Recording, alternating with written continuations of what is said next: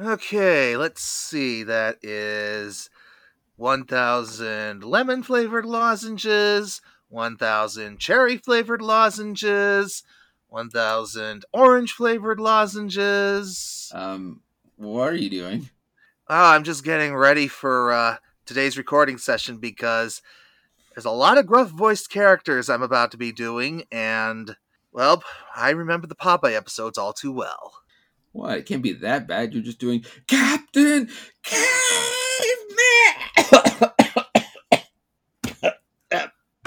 Give me one of those lozenges. Okay, here you go. There are too many cartoons, but they'll watch them all. The Pemmy and James kind of sort of hopefully funny cartoon podcast. Hello everyone, I'm James Irish. And I'm Pembroke W. Corgi. Welcome once again to the Pemmy and James kinda sorta hopefully funny cartoon podcast. And today we needed a palate cleanser after Lassie's Rescue Rangers. You know what's weirder? I've heard that there is more Lassie animation out there. Yeah, I just saw that comment. An anime and a CGI one.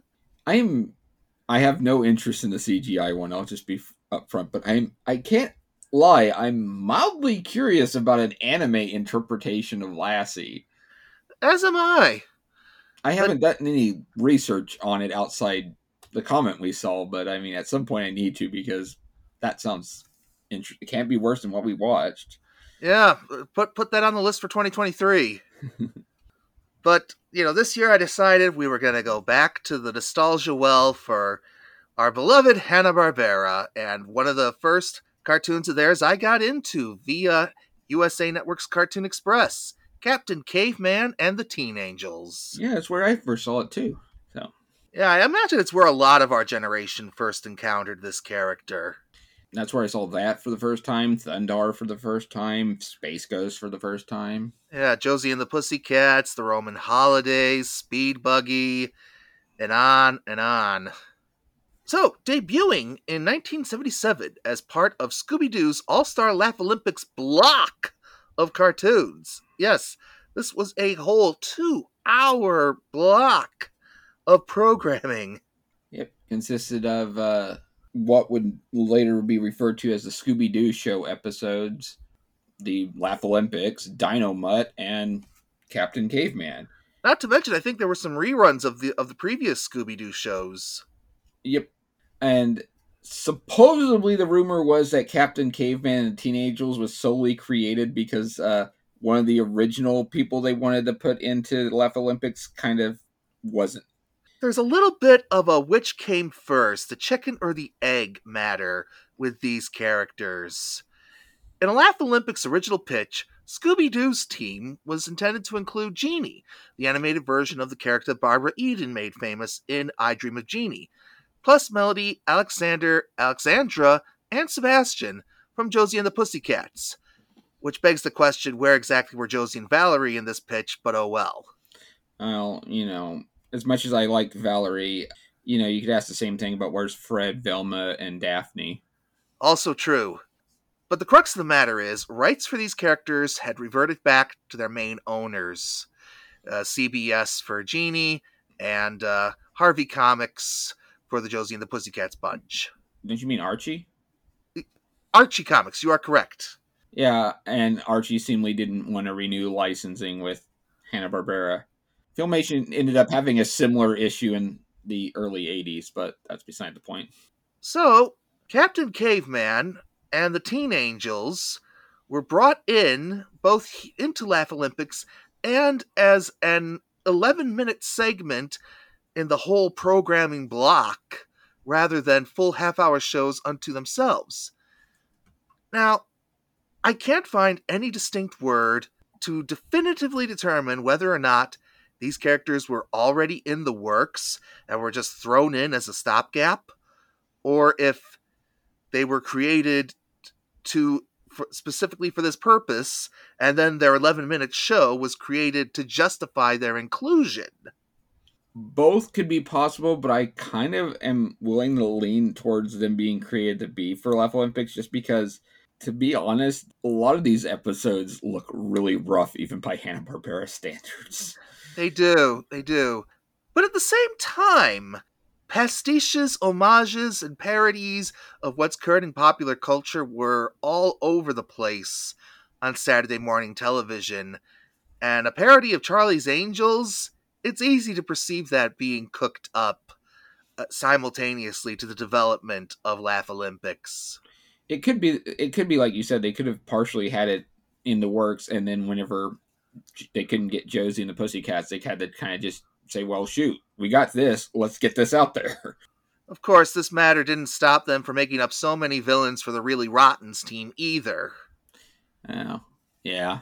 I mean, I think other than the cowboy guys actually appeared in some media. Yeah, the Daltons had appeared in Huckleberry Hound and Quick Draw McGraw cartoons. Yeah, other than that, I think, Mumbly, but Mumbly, but that we've gotten into that story in our Mumbly podcast. Yes.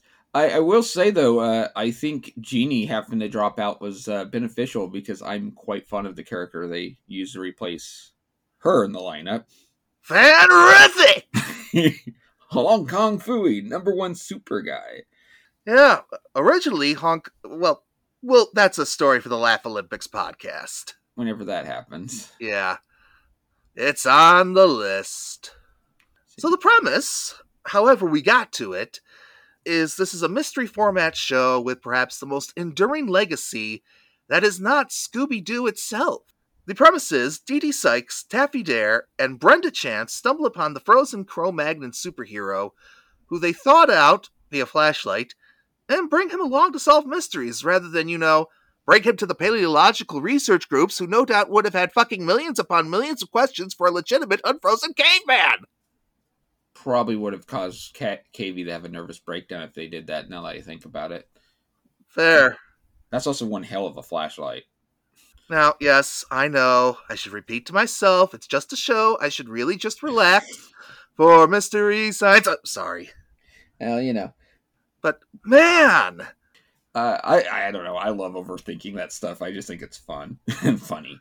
Though, even if it gets me comments on my videos about how you're overthinking this is just a kid show or something like that. I'm like, it's fun to overthink things, guys. And so long as it's overthinking cartoons and not real life matters. Yeah, it's like, don't take it so serious. It's like, you're telling me I'm taking the cartoon too seriously when you're griping at me for this.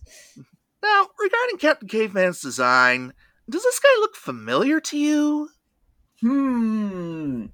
I could swear I've seen him driving a boulder mobile before. Yeah, Captain Caveman is the refinement of a character design that's been in other Hanna-Barbera projects.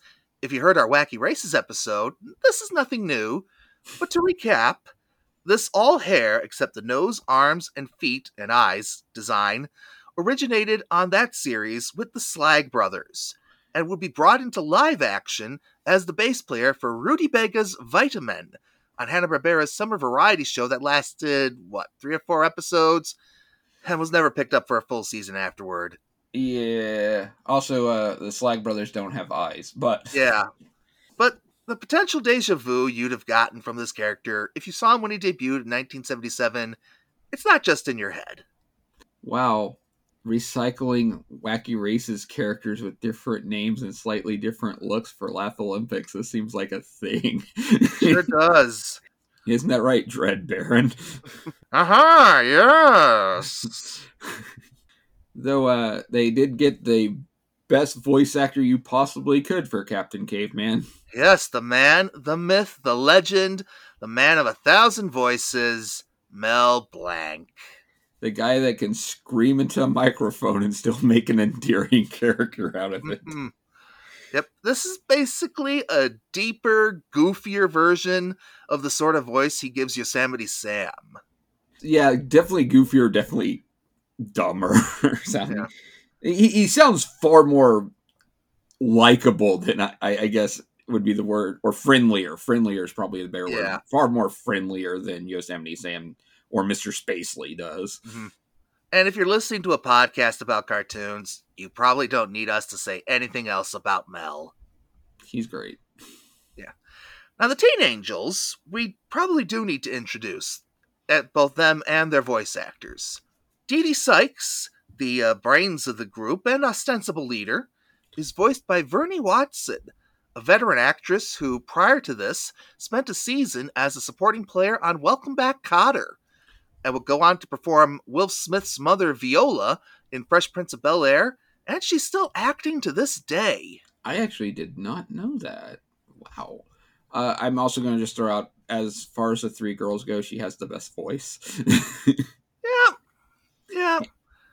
And also, Dee Dee Sykes was the only member of the Teen Angels to appear in that Scoob movie. Which we will get to. It's definitely a movie. It's definitely a movie. So Brenda's voice actress is Marilyn Schreffler. I hope I'm pronouncing that right. Yeah, she appears in a few Hanna-Barbera stuff. Didn't she? Like, if I remember right, I think she took over the voice of Olive Oil for, like, the Hanna-Barbera Popeye Hour. She did indeed.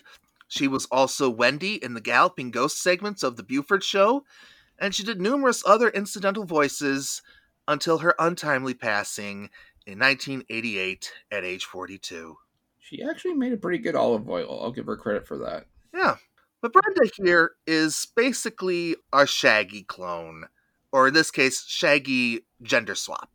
Except looks way better than I imagine a Shaggy gender swap to look. Yeah, because she hasn't inherited the appetite. Her voice is also annoying, but that's just my personal opinion. She does do a good Olive Oil. I will give her credit for that. Because when they did the all-new Popeye Hour, they wanted to get Mae Questel to reprise her role as Olive Oil, but unfortunately she had just gotten too old and was having trouble with it. So Jack Mercer was the only person to reprise his role in that show. But she did good as far as, she was no Mae Questel, but I mean, as far as, you have to get somebody to replace it, she did a damn good job. So. Yeah. Finally, Taffy Dare, the mistress of disguise and generally the cheerleader of the group, she's performed by Laurel Chase, whose credits are mostly incidental characters, save for Mrs. Creepley in the Laugh Olympics and the reoccurring part Mrs. Big in The Littles. Zowie! Yeah, she's peppy. Also has an annoying voice, but... Yeah, arguably more annoying than Brenda. Yeah! Taffy's voice is weird for me because part of me is like, I think that voice is really cute, and then she'll hit a high note, and I'm like, no, I don't. No, I don't. No, I don't. Yeah. I also find Taffy's flirting with Captain Caveman questionable. Yeah, he's old enough to be her great great great great great great great great great great great great great great great great great 5 minutes later. Great great great great great grandfather. Not just that, but I mean, they're teen angels. Unless she's 18, or 19, which does still qualify as a teenager. Yeah. I don't think I need to say anything else. Anyhow, rounding out the cast, our narrator for the opening credits is Laugh-In announcer and original space ghost Gary Owens.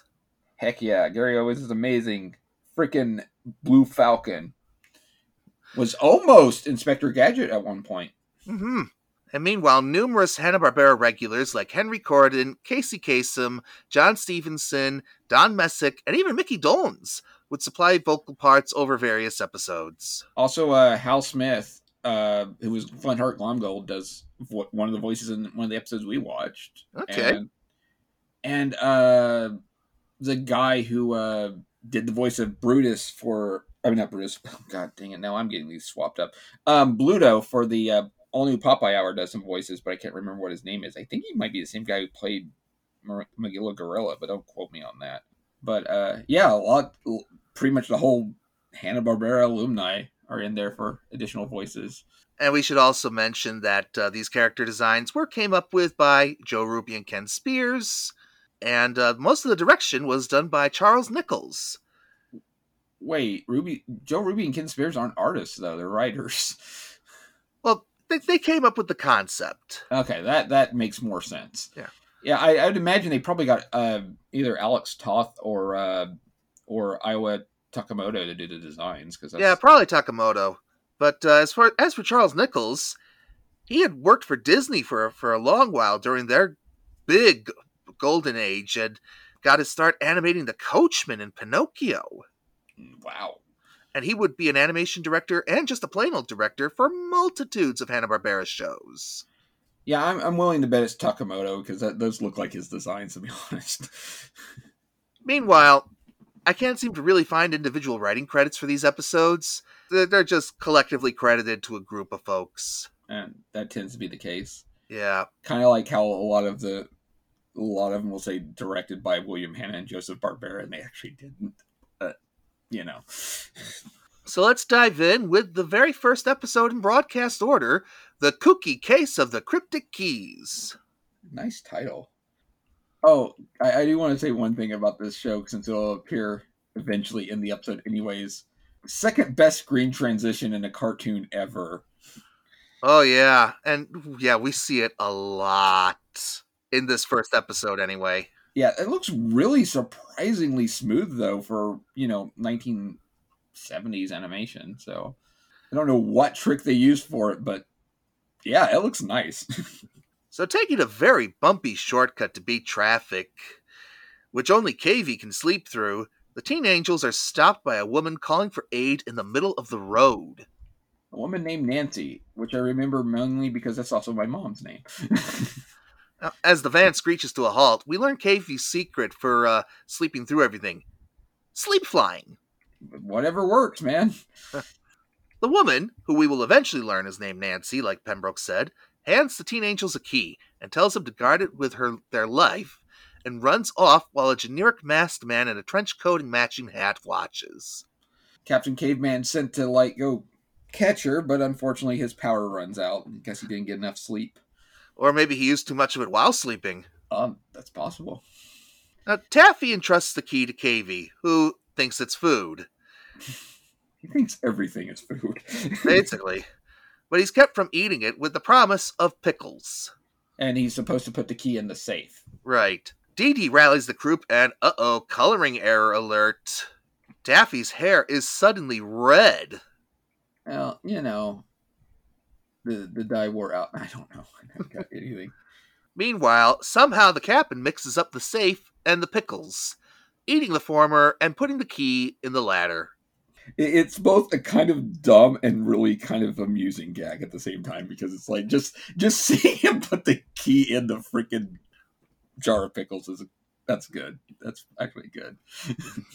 So the angels hunt for clues on a particularly spooky trail, with Brenda worried about a two-headed monster with long green fangs and red eyes. I don't know what she's seeing, but that thing looks less like that, more like Slender Man than me. Yeah, she points to a shadowy figure, which Taffy charges. Watch out for that! Oh! Tree! After her crash, Taffy still has the wherewithal to find a compact flashlight. Yep. Sort of a pen light, actually. Did they even have those back in the 70s? They did, actually. The second Doctor of Doctor Who used one of those as the first incarnation of the sonic screwdriver. Nice. Nice bit of trivia there. Mm-hmm. Also, Taffy's hugging the heck out of that tree, I just want to say. Yeah. So meanwhile, Cavey's standing guard while our shadowy figure tosses a stick to distract the dim-witted hairball. Yep. And he went to go get the so-called clue while... I can't help but wonder what the villain thought when he saw the freaking key in the pickles. Just like, what the crap? Yeah, Cavey tracks down the key and realizes his mistake. And one of the better parts of this cartoon is the visual animation of the club's tools, which include this sad-looking bird holding a candle to act as a flashlight. They are pretty clever. I mean, they could have just had they could have just had a flashlight come out, or they could have just had a candle come out. But no, they have a little... How old are these birds, actually? That's a good question. Yeah. But, still, it's a good repurposing of the old Flintstones shtick. Yep. It's a living. Ironic you should mention the Flintstones. Yeah, we'll get to that later, too. The teen angels see KV getting the so-called clue and are like, KV, you're supposed to be guarding. I just want to throw out, they never told him that he had to guard. They never actually mentioned that. The stick is no clue, so he eats it, of course. And he gets scolded by Taffy. It's like, KV, how could you? Because this key got stolen, which again, they did not tell him he had to guard it. Now, I got 2 questions. 1, were cavemen part goat? Maybe. At least this one might be. He literally eats anything. Also, for no apparent reason, we go from KV swallowing the stick in the van to a brief shot of him standing outside it? They were doing this on the quick. Yeah. And we get another one of those great screen transitions. Now, inspecting the flashlight, Dee Dee spots no fingerprints, just chalky dirt, which, according to her, could only have come from the old mansion on Skeleton Mountain. Wait, what? That's all right, I guess. How do you know? How do you? You know what? Never mind. We've got 11 minutes. We got to be quick. Yeah. And then we get yet another screen transition. Yeah, they're doing that a lot in this first half of the episode. It looks nice. They may have actually spent some actual money on that. It's the second best screen transition Hanna-Barbera has. My personal favorite is still the Super Friends one. Oh, of course. The freaking just the stars coming at you, that and the sound effect. It is a great. It lives in my brain rent free for the rest of my life. So the girls snoop on a gathering where the great Misto is telling 3 folks that without Nancy Duncan's key, he can't use his powers and execute the will. But mysteriously, her key was delivered and was told to go without him. Taffy breaks the girls off from eavesdropping to form a plan. And then we get plot. I do want to point out, isn't this trespassing? A bit. Arguably breaking and entering, even though they didn't actually they partially entered. Right. But again, as Also, they plan, there is plot. Also, I want to point out that they're using a caveman ladder because it's like bones and like tree limbs. That's cute. And KV kind of looks like he's checking out their butts. I hate to say that, but Again, plot. That's why I keep using that very specific term. Unga bunga. For those not in the know, plot is a fandom term coined by the My Little Pony Friendship is Magic fan base, where they would say they watch the show for the plot and then immediately show a picture of a pony's ass. Yeah. It's meant to be ironic. Yes. But it's... Most of the time. Most of the time. Yeah. Unfortunately. But it has since mutated into more of a general purpose phrase of saying, I watch this cartoon for its story, but there is also fan service. I think that actually originated before My Little Pony Friendship is Magic, but I think that's definitely the one that made it the most popular it is. Yeah, it caught on then. So, but seriously, folks, Taffy disguises herself as Nancy to infiltrate the reading/seance. Which she does surprisingly really well. Yeah, disguises are her distinguishing role within the group, and one of the things that separates the Teen Angels from the many, many other mystery-solving crews Hanna-Barbera has cooked up. Zowie! And in this episode, it suits the story pretty well. Yeah, I kind of like her response where it's like, because she's at the door and the woman that opens the door is like, I forgot what her last name was, but it's like, I thought you weren't coming. It's like, a girl's got a right to change her mind, you know? Well, they do. Yep. Even at the last minute. Mm-hmm. So, Misto instructs the beneficiaries to drop the keys in the vase when he turns off the lights. And when they come back on, he's gone. And so is the vase with the keys, except for Nancy's, since Taffy dropped her lipstick, quote, by mistake, unquote. Convenient, to quote. I like that one of the women was just straight up, the other woman there was just straight up like, convenient. And I was like, wow, it's like she's commenting on the plot. And not the other plot. Although I have to imagine Taffy did this on purpose. Well, yeah. Now, two things I want to point out before we continue. First, if it feels like it's taking us longer to go over this than the cartoon's actual runtime, it's because this is a dense, story-packed cartoon, especially for 11 minutes. Yeah, and it goes... They move plot point to plot point, like, right off the bat, because they got no time to, like, dilly-dally around. It's kind of the opposite problem of what we encountered when we were watching Clue Club. Yeah, actually, because Clue Club had a lot of points where it just felt like, we don't know what to do here. We'll make this monster appear and then never see it again or have it mentioned at all. Yeah.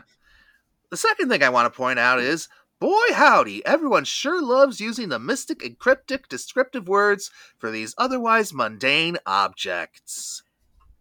Well, let's be honest. Cryptic is a nice word. It's actually a cool word to say. Now, breaking away from the meeting, the girls realize Nancy's key is hollow, with an image of a house inside when viewed from the business end. Which, I wonder how they were able to see through that so well without a light. That's itty-bitty. And there's somebody watching from behind a portrait as they realize they're targets with their key. I also want to point out that Taffy has the best outfit.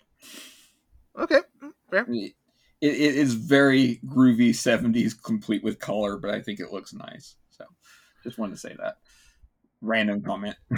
Hey, fine, fair. So night falls, the villain cackles, and Taffy pretends to sleep while her friends watch from hiding places, including Captain Caveman having somehow stuffed himself into a drawer. He's mostly fur. I'm sure he's flexible. Yeah. Granted, I've seen what he looks like without fur, and it's...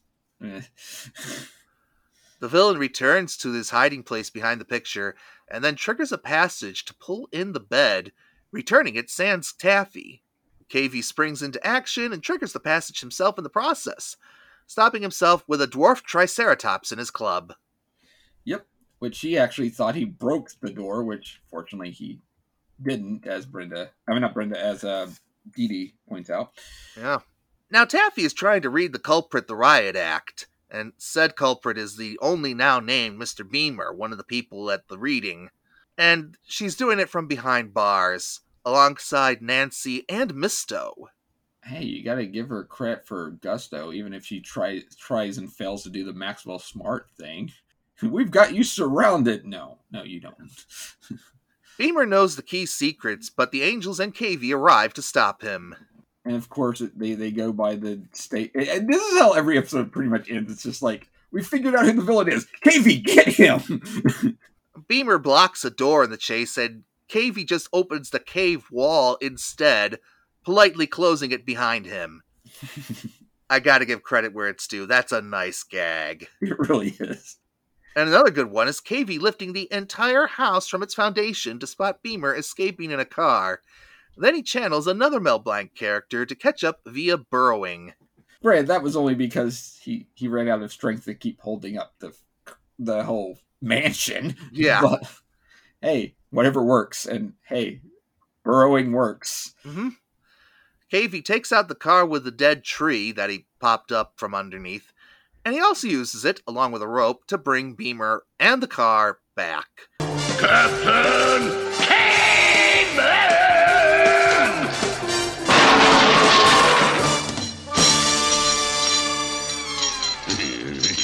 Got him.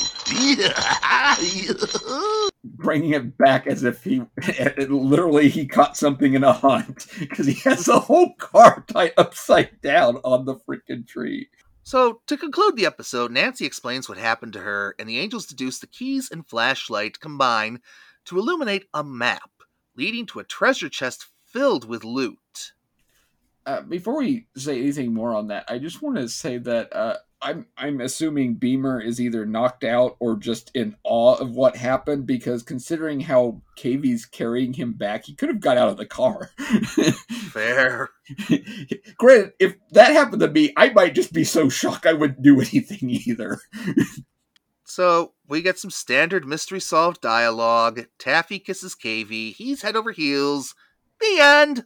And he falls into the deepest fountain I've ever seen. Mm-hmm. I do have to give him credit, though. The key map idea, I'm not sure how well that would actually legitimately work, because, like, literally that looks like it could have been anywhere in their front yard, but it's still a really clever idea. That's actually a really neat concept. Yeah. So, I gotta say, this episode is such a mixed bag. It's really trying to cram a lot in that 11 minutes. Yeah, and it doesn't always do it quite well. Yeah, there's a lot. The whole, like, it can only be at that mansion. Really? That's the only place? I mean, there's still some good gag work, and of course Mel Blanc is charming as KV. Mel Blanc is always good. Yeah. Even when Mel Blanc is bad, he's still good. Well, we're going to take a short break, and when we return, it's off to the arena. Sunday Afternoon Mysteries will be back in a moment on the Cartoon Network. On the next Pemmy and James podcast, Spooked! It's the Angry Beavers! In the great wilderness of the northern United States, brothers Norbert and Daggett get into all kinds of misadventures, where often the only thing they accomplish is driving each other crazy. This cult favorite Nicktoon got off to a rocky start, but really hit its stride with its later seasons. It's our first basic cable original offering, coming at you in 2 weeks. Ladies and gentlemen, your main event for the evening. Standing in this corner, weighing in at none of your business, Pembroke W. Corgi! Woo! Woo! Yeah, Pemmy's a bit of a lapsed wrestling fan. I'm still a wrestling fan, so this was a fun little treat. Also, isn't it kind of interesting that for the episodes we picked, we got the first episode of the first season and then the second episode of the second season? It's a little bit funny, yeah. So this episode is Muscle-Bound KV, and we open at a very generically named wrestling arena. With some generically named wrestlers. Yeah, I guess they obviously couldn't reference anything like the Sportatorium or the Cow Palace or any of those places since, those are trademarked. It's also kind of cool, though, because this is like the 70s, so it's before wrestling had its really huge boom in like the 80s. So. Yeah, this is the days of the territories. Yep.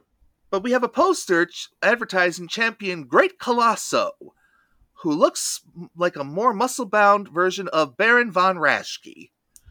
His tights also look kind of like just straight-up underwear. Mm-hmm. Now, who is Baron von Raschke, you might be asking, oh hypothetical person out there? He was a wrestler in the 60s, 70s, and 80s. Bald fellow with a gruff, aggressive voice. He portrayed a nasty German heel until he became so beloved by the fans that he was forced to become a good guy just because they loved him so much for his tenure and determination. And he frequently finished his opponents with the dreaded brain claw.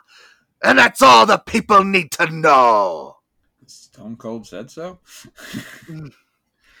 I also want to mention that he's got Wonder Woman boots on. Just oh dear, he does. Well, yeah. Well, they were producing Super Friends too around this time. Yep. But this poster is ripped up by a bestial blue claw with an accompanying growl. It's a good growl. Now, the Teen Angels and KV have ringside seats, thanks to Colosso's manager, Ernie.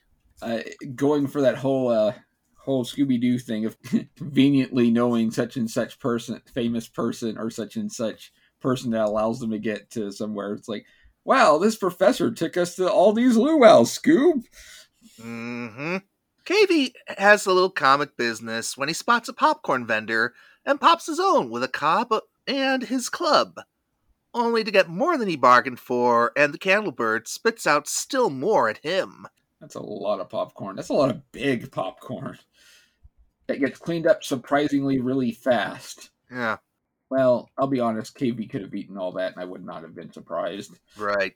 Now, the challenger in this match is Bruiser Volowski, and though his name evokes the likes of Bruiser Brody, or the numerous Russian heel wrestlers of the era, people like Nikolai Volkov, Ivan Koloff, Alexis Smirnov, Boy, something's just off about all these guys.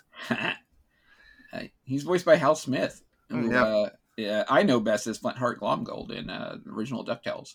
Also played Daphne's mother in Dragon Slayer 2.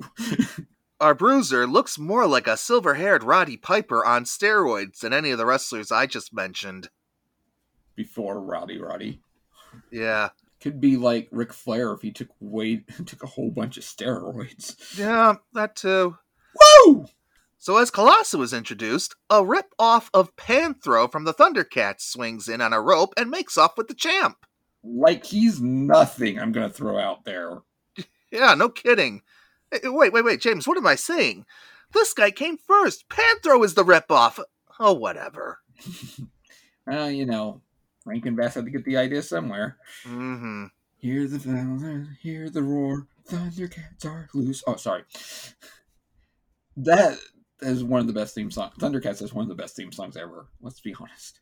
So to prevent the champ from forfeiting the belt, Cavey tries to spring into action, but runs out of steam quick. Unfortunately. The girls race out of the arena to find all he's caught is a mangy alley cat. Which is the ugliest looking cat I've ever seen in a Hanna-Barbera cartoon. I'm going to straight out say that. Like, it looks like it's made out of squiggles. That is one mangy looking cat. Yeah. How would you say it compares to the cat from Yogi's Space Race? That cat looks better than this, but that's okay. But then again, that cat in Space Race is literally named Clean Cat, so Yes, no. Oh, right. It's been so long since I've seen it. I forgot the cat was the dog's disguise, not the other way around. Which raises so many questions.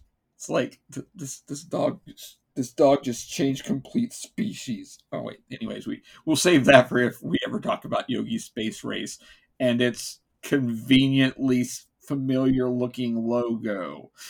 Yep. It's also, all together now, on the list. But, that is just one crackly looking cat. That makes Frady Cat from Filmation look decent. Mm-hmm. So Dee Dee gets them to focus on finding clues, and they stumble upon a Gene Okerlund type interviewing the Bruiser. Who is voiced by the guy who voiced Bluto in the new Popeye Hour, because I can tell it sounds like Bluto from that.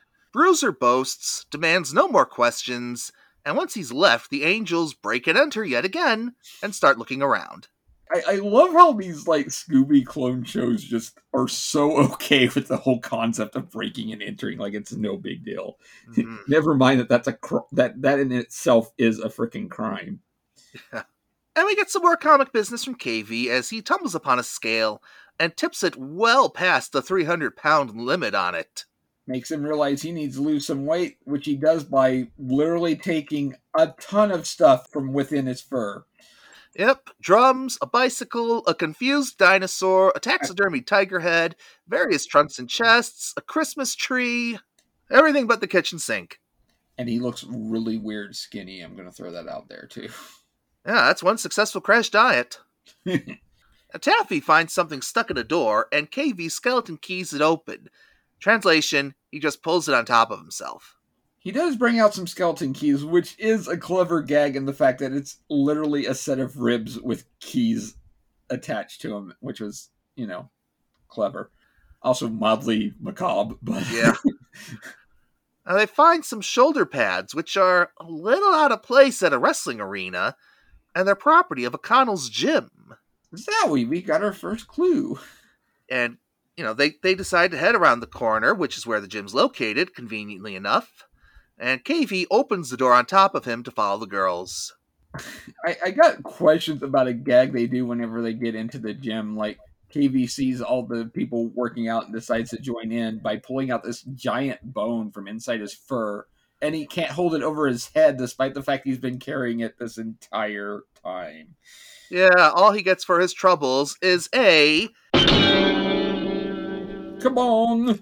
And by the way, for so late at night, O'Connell's is busy. The original 24-hour gym. Yeah. So they spot Bruiser, and they follow him and lose him just as fast. Meanwhile, KV accidentally walks in on a on a massage area, and, well, He thinks somebody's getting beat up in there and goes to investigate, and he gets the roughest massage treatment of his life. Even the dino in his hair gets it rough. I do like that the dino just kind of comes out to complain and then goes back in. Well, I mean, it literally made a KV loosey-goosey, for lack of better words. Mm-hmm.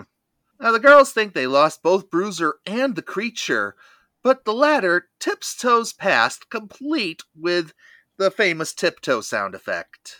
I also love the fact that they're like, you literally just hear the door close and they're like, we've lost him! And I'm like, he just went out the door, girls. What the heck? Taffy, of course, 6 KV on the creature, and the group chases him into a dead end, where the only way he could have gotten out is via the laundry chute. But he's too big for that. To be sure. KV tries to look and winds up slipping in, landing in a basket that's changed by a staffer. The girls go downstairs to check on KV, who is, well, he's doing the gag you would always get if someone is thrown into a bunch of laundry. Yep, towel turban. And when they undo the turban, they stumble upon an audio cassette tape. Which seemingly, this tape is enough for Dee Dee to go, well, I know what's going on, and we'll find out for sure when we listen to this tape. Now, this feels sudden, and Brenda and KV speak for many of us as they shrug, but follow along back to the arena. Yep. Yeah, because both, like, Taffy and Dee Dee are like, yeah, we know what's going on, and Brenda and KV's like, what? And I'm like, yeah, what? So, in the announcer's booth, they put the tape in as Not Panthro approaches and snatches the tape away from them. Fortunately, Captain Caveman. Oh, wait, no. We got to mention one thing before we jump to that. Yeah, in her fright, Brenda dives into KV's hair. Which, I got to admit, when I watched that episode, I actually chuckled at that because it was so random. And KV goes off to chase with Brenda still in his hair. Probably not the best choice, Brenda. No. The chase involves more rope swinging in the rafters, the ring acting as a trampoline, which, as a wrestling fan, I hasten to add, they're really not trampolines.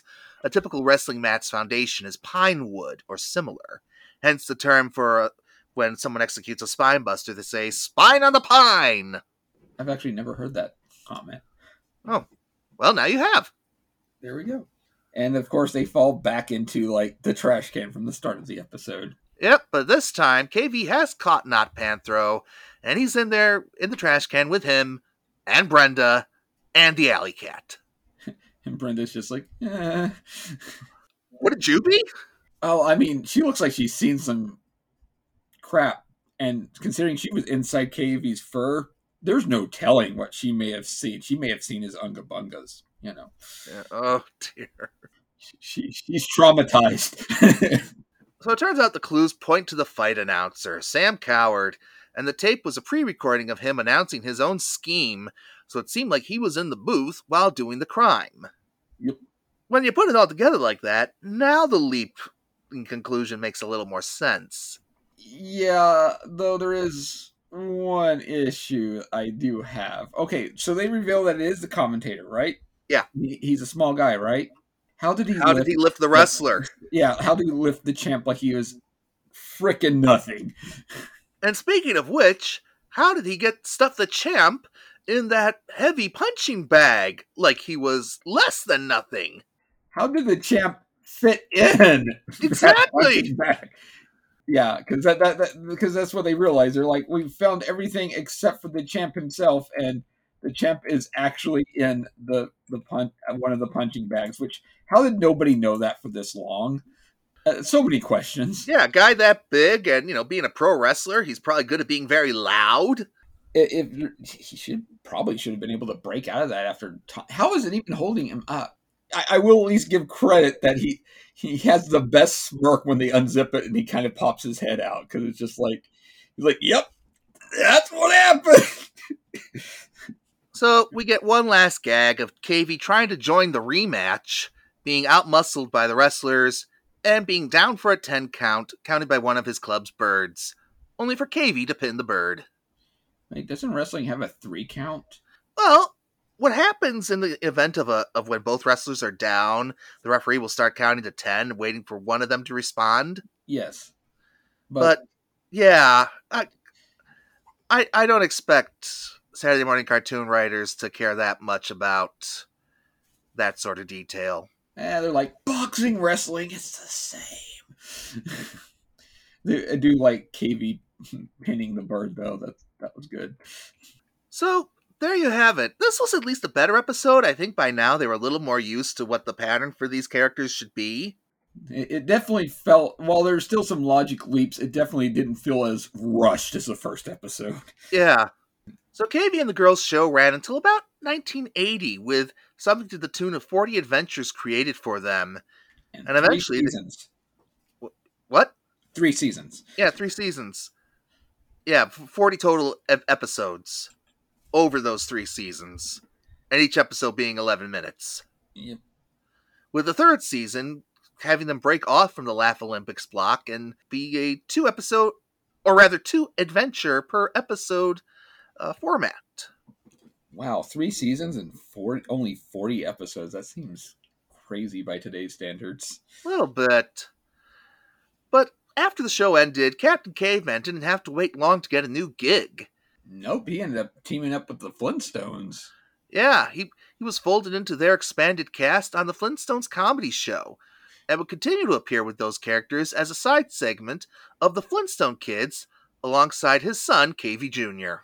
Which is also kind of weird, because if I remember right, I think there is an actual episode of Captain Caveman and the Teen Angels where they go back in time and they show all the cavemen look like KV, but don't quote me on that. Yeah. I have only a vague memory of that. Either way, this kept the Captain actually fairly relevant, past the point a lot of his contemporaries fell off the map into Cartoon Express reruns. I do like that the segment that they did with him in the original Flintstones, which I think was the Flintstone Frolics or Flintstone Funnies, there were so many Flintstone spinoffs, was kind of a weird Superman parody where it was literally like, for some reason, Wilma and Betty are working part-time at a newspaper, and like Captain Caveman also works at the newspaper, but he literally just puts on a set of glasses and they're like, nobody knows it's Captain Caveman despite him wearing glasses and despite the fact that, you know, it's Captain Caveman. He's just a big Clark Kenting to the extreme. Nice little stab at Superman and his so great disguise. Although, apparently Dolly Parton came in 3rd place at a Dolly Parton lookalike contest, so... You know. That's embarrassing. But, nah, Captain Caveman's a fun character. Wish they did him better in Scoob. Yeah, we'll get to that, but before that, he'd returned to animation, voiced by Jim Cummings, in a dream episode of Scooby-Doo Mystery Inc. that paid tribute to the many, many mystery adventure shows of the 70s that followed in Scooby's wake. Yeah, that episode's really, really good. I love that they even drew it in the old Hanna-Barbera art style for that episode. But, I mean, other than, obviously, Scooby, that had a team up of Captain Caveman, Jabberjaw, Funky Phantom, and Speed Buggy. Yep. But yeah, Jim Cummings actually did a really good job as KV. Mm-hmm. Not that it's the first like Mel Blanc role he's taken over or anything. And today, KV, the Teen Angels, and KV Jr. are regulars, or at least semi-regulars, on HBO Max's Jellystone. Yes, KV is sort of deadbeat dad, kinda. Whereas now the Teen Angels are the Young Adult Angels. And work as, like, newspaper reporters, seemingly.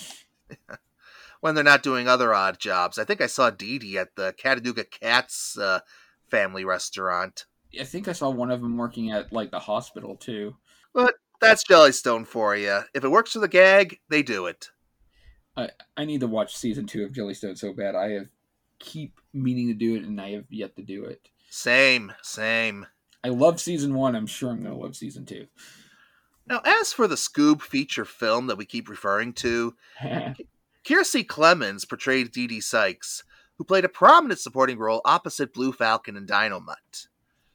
And KB himself had an extended cameo where he was voiced by, of all people, Tracy Morgan, who was not directed to make any effort to sound like Mel Blanc's iconic voice. Well, they didn't even portray him like the original Captain Caveman either. No. But you know what? I didn't care about that when I watched it, and I still don't massively mind it because it's really the least of that movie's issues. Yeah, I mean, even though they could have completely cut out that entire Captain Caveman segment and it would have affected the movie not at all. I will say, as far as the character treatment in that movie, Dee Dee probably got the best treatment. Yeah. But I was just happy to see Cavey again because I have so much nostalgia for this character. Even watching these episodes and realizing they don't hold up perfectly, I still had fun. Yeah, they're still fun. I mean, not everything has to be perfect. Things can just be fun. I mean, there's reasons why there's people that like schlock and B movies. Stuff doesn't have to be perfect to be fun. Yeah. I mean, my attachment is such that Captain Caveman was technically my first ever cosplay. Gasp. I think mine was Pac-Man. Yeah. But I dressed as him thanks to my mom's craftsmanship for the homecoming parade when the theme that year was Saturday morning. Oh, wait, no. My first one was Underdog. Never mind. Sorry. I remember my mom got me an Underdog costume when I was really young. And Cavey's influence extends even into the fighting game community. His verbal tick Unga Bunga is used to refer to characters who just start throwing strong blows and are difficult to stop. Yeah, they probably got it from Banjo-Kazooie's Unga Bunga cave area, but come on, it appeared here first, you whippersnappers! Now get off my lawn! Well, and heck, even Banjo-Kazooie more likely got it from here to begin with, whether they knew it or not, because Unga Bunga became a popular just caveman term after this show. I mean, they even use it in the game Chuck Rock. So, Yeah, overall, if you can track down some episodes of the show, be it on DVD or on iTunes or wherever, they're fun, breezy little 11-minute watches. some episodes are better than others, but yeah, it's a fun show. It's by far not the worst of the Scooby clones, I will say that. Because I haven't yet, and Pemmy's done it at least twice. Captain Caveman!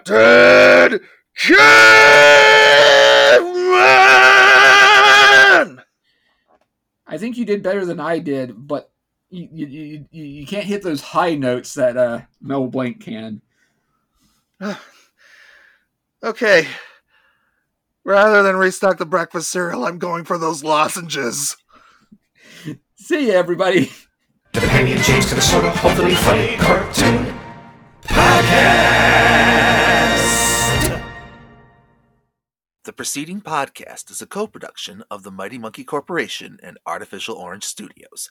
The theme song is written, composed, and performed by Shawn Michael Smith.